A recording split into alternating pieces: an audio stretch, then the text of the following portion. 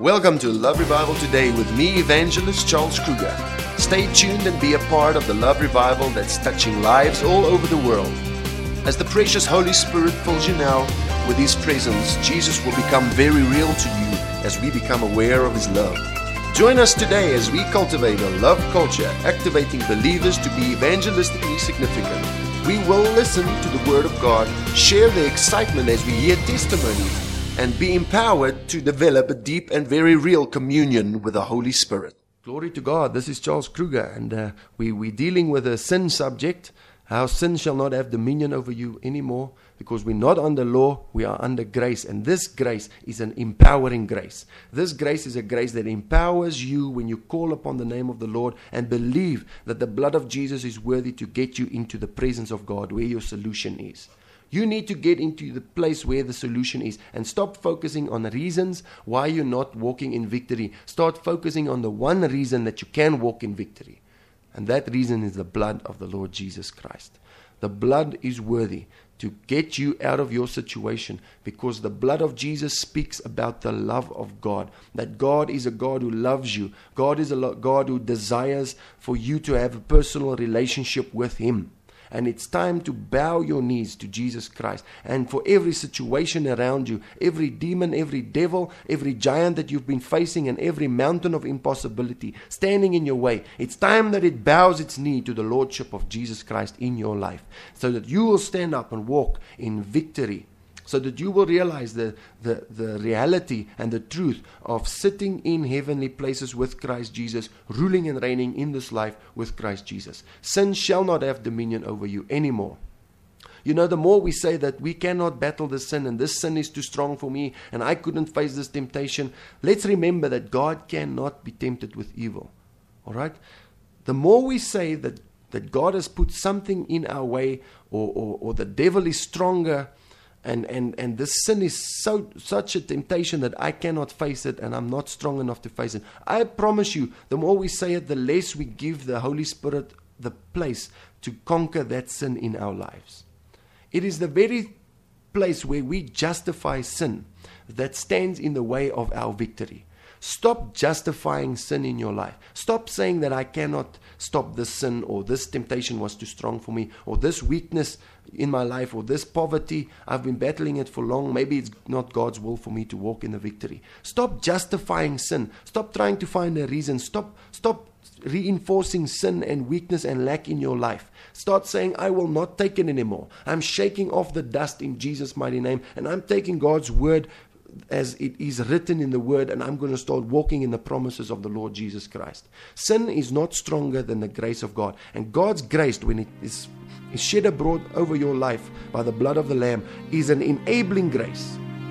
The Lord Jesus has become our sanctification, and as we take this grace, and the ability of God will just overflow and stand up against that sin, and you will find that you're walking in the Spirit and putting to death the works of the flesh when you accept the blood of the Lord Jesus as the way to the Father. Hallelujah and hallelujah. Let's get into the word right now, and I'll be back shortly with another message of encouragement. Get you right now, just as you are, just with a broken heart and a contrite spirit, in truth, when you call upon the name of the Lord, the body and the blood of the Lord Jesus is worthy to get you, just as you are, right into the presence of God, where your solution is. Where the solution to your problem is, right there in the presence of God, in the light of His presence, in the cleft of the rock and that secret place. That is the place where provision has been made for you.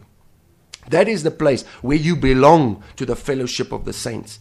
You know what? We go into the presence of God, and then we visit there, and we have a wonderful time with God. And then what we do is we don't abide there. We walk out, and we try and fix our lives again, so that tomorrow we can pay the price again and lay down our lives again and be crucified again and go into the presence of God again, so that we can just have 1 or 2 hours of glory.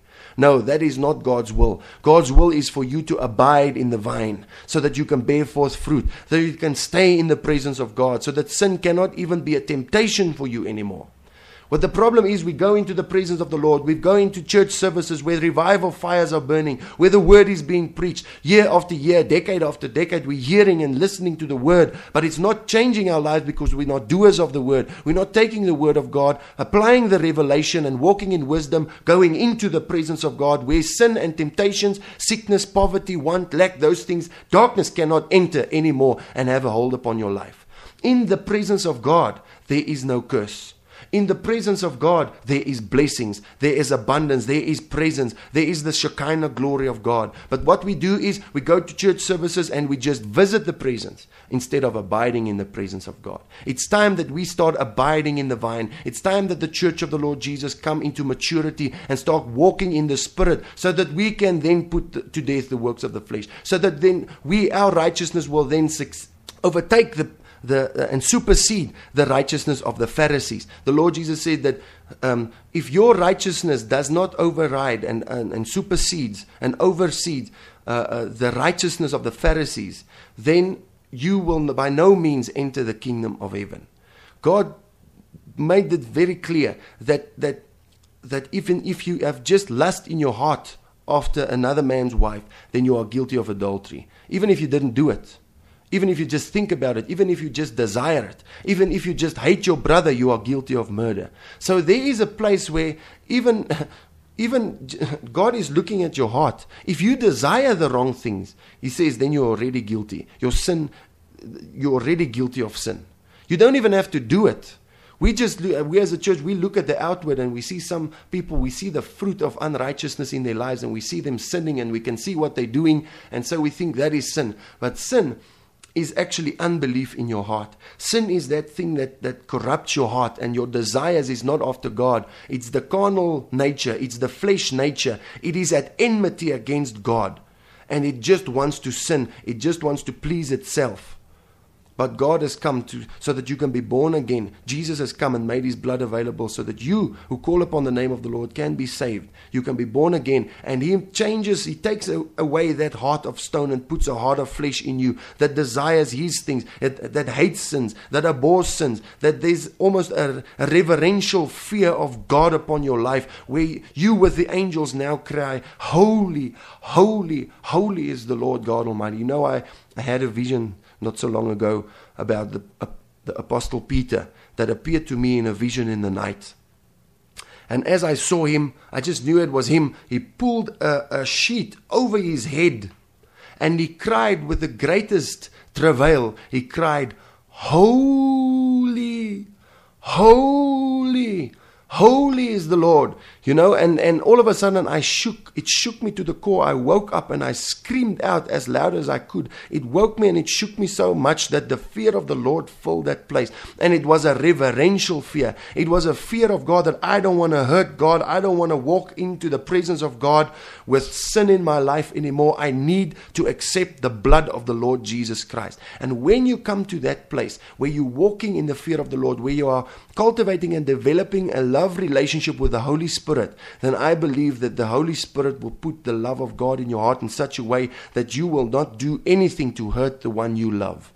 You will walk out of the way of the ungodly. You will walk in the presence of God, and you will put to death the works of the flesh automatically as the light of God's presence takes over your life. So if you have had this problem, and I know that many of us had, the problem with sin and the problem with sickness and disease and poverty and all these curses, all this fallen creation standing against you, and it's keeping you busy, just fighting against it day after day, year after year, and you don't seem to get the results, and you can't find the strength within yourself to stand up and go into the presence of God. I've got good news for you. The Holy Spirit is calling you right now to go and pray. The Holy Spirit is calling you and drawing you near to the foot of the cross, into the presence of God, where you can have mercy and grace for the time of trouble, where your victory and your dominion and your authority lies, where the answers to your prayer lies, there in the presence of God, where He is more real to you than anybody else around you in this whole world.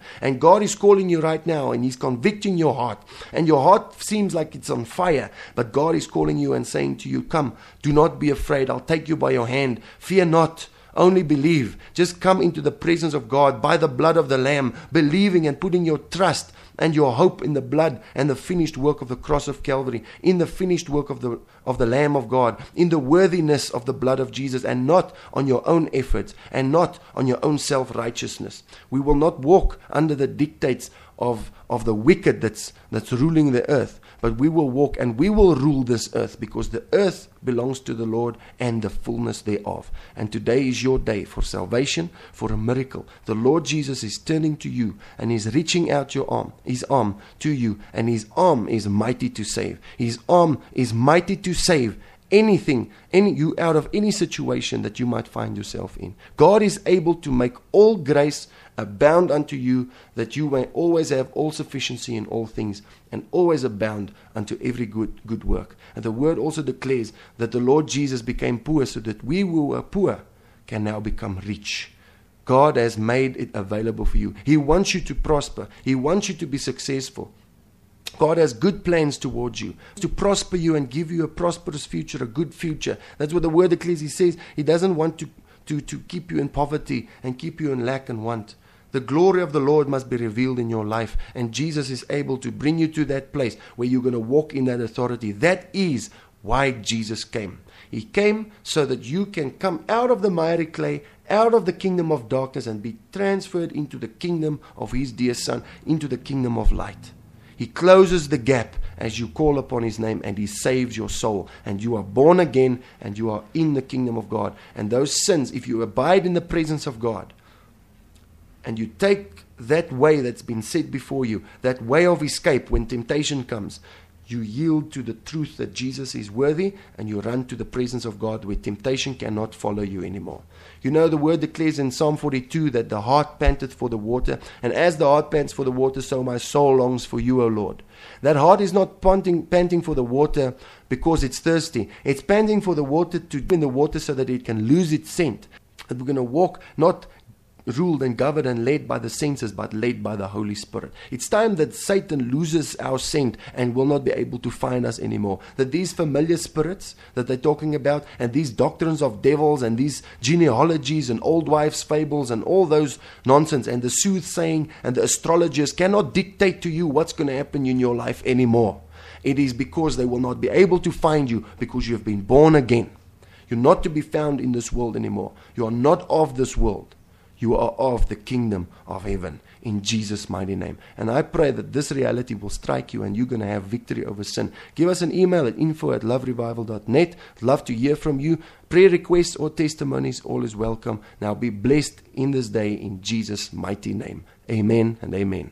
Visit us online now at www.loverevival.net and email us at info@loverevival.net. Sign up for our monthly newsletter and be informed on how the Holy Spirit is touching the Northwest in a very dynamic way. Entire communities are coming to Christ. The sick are healed, and many are set free from demonic oppression.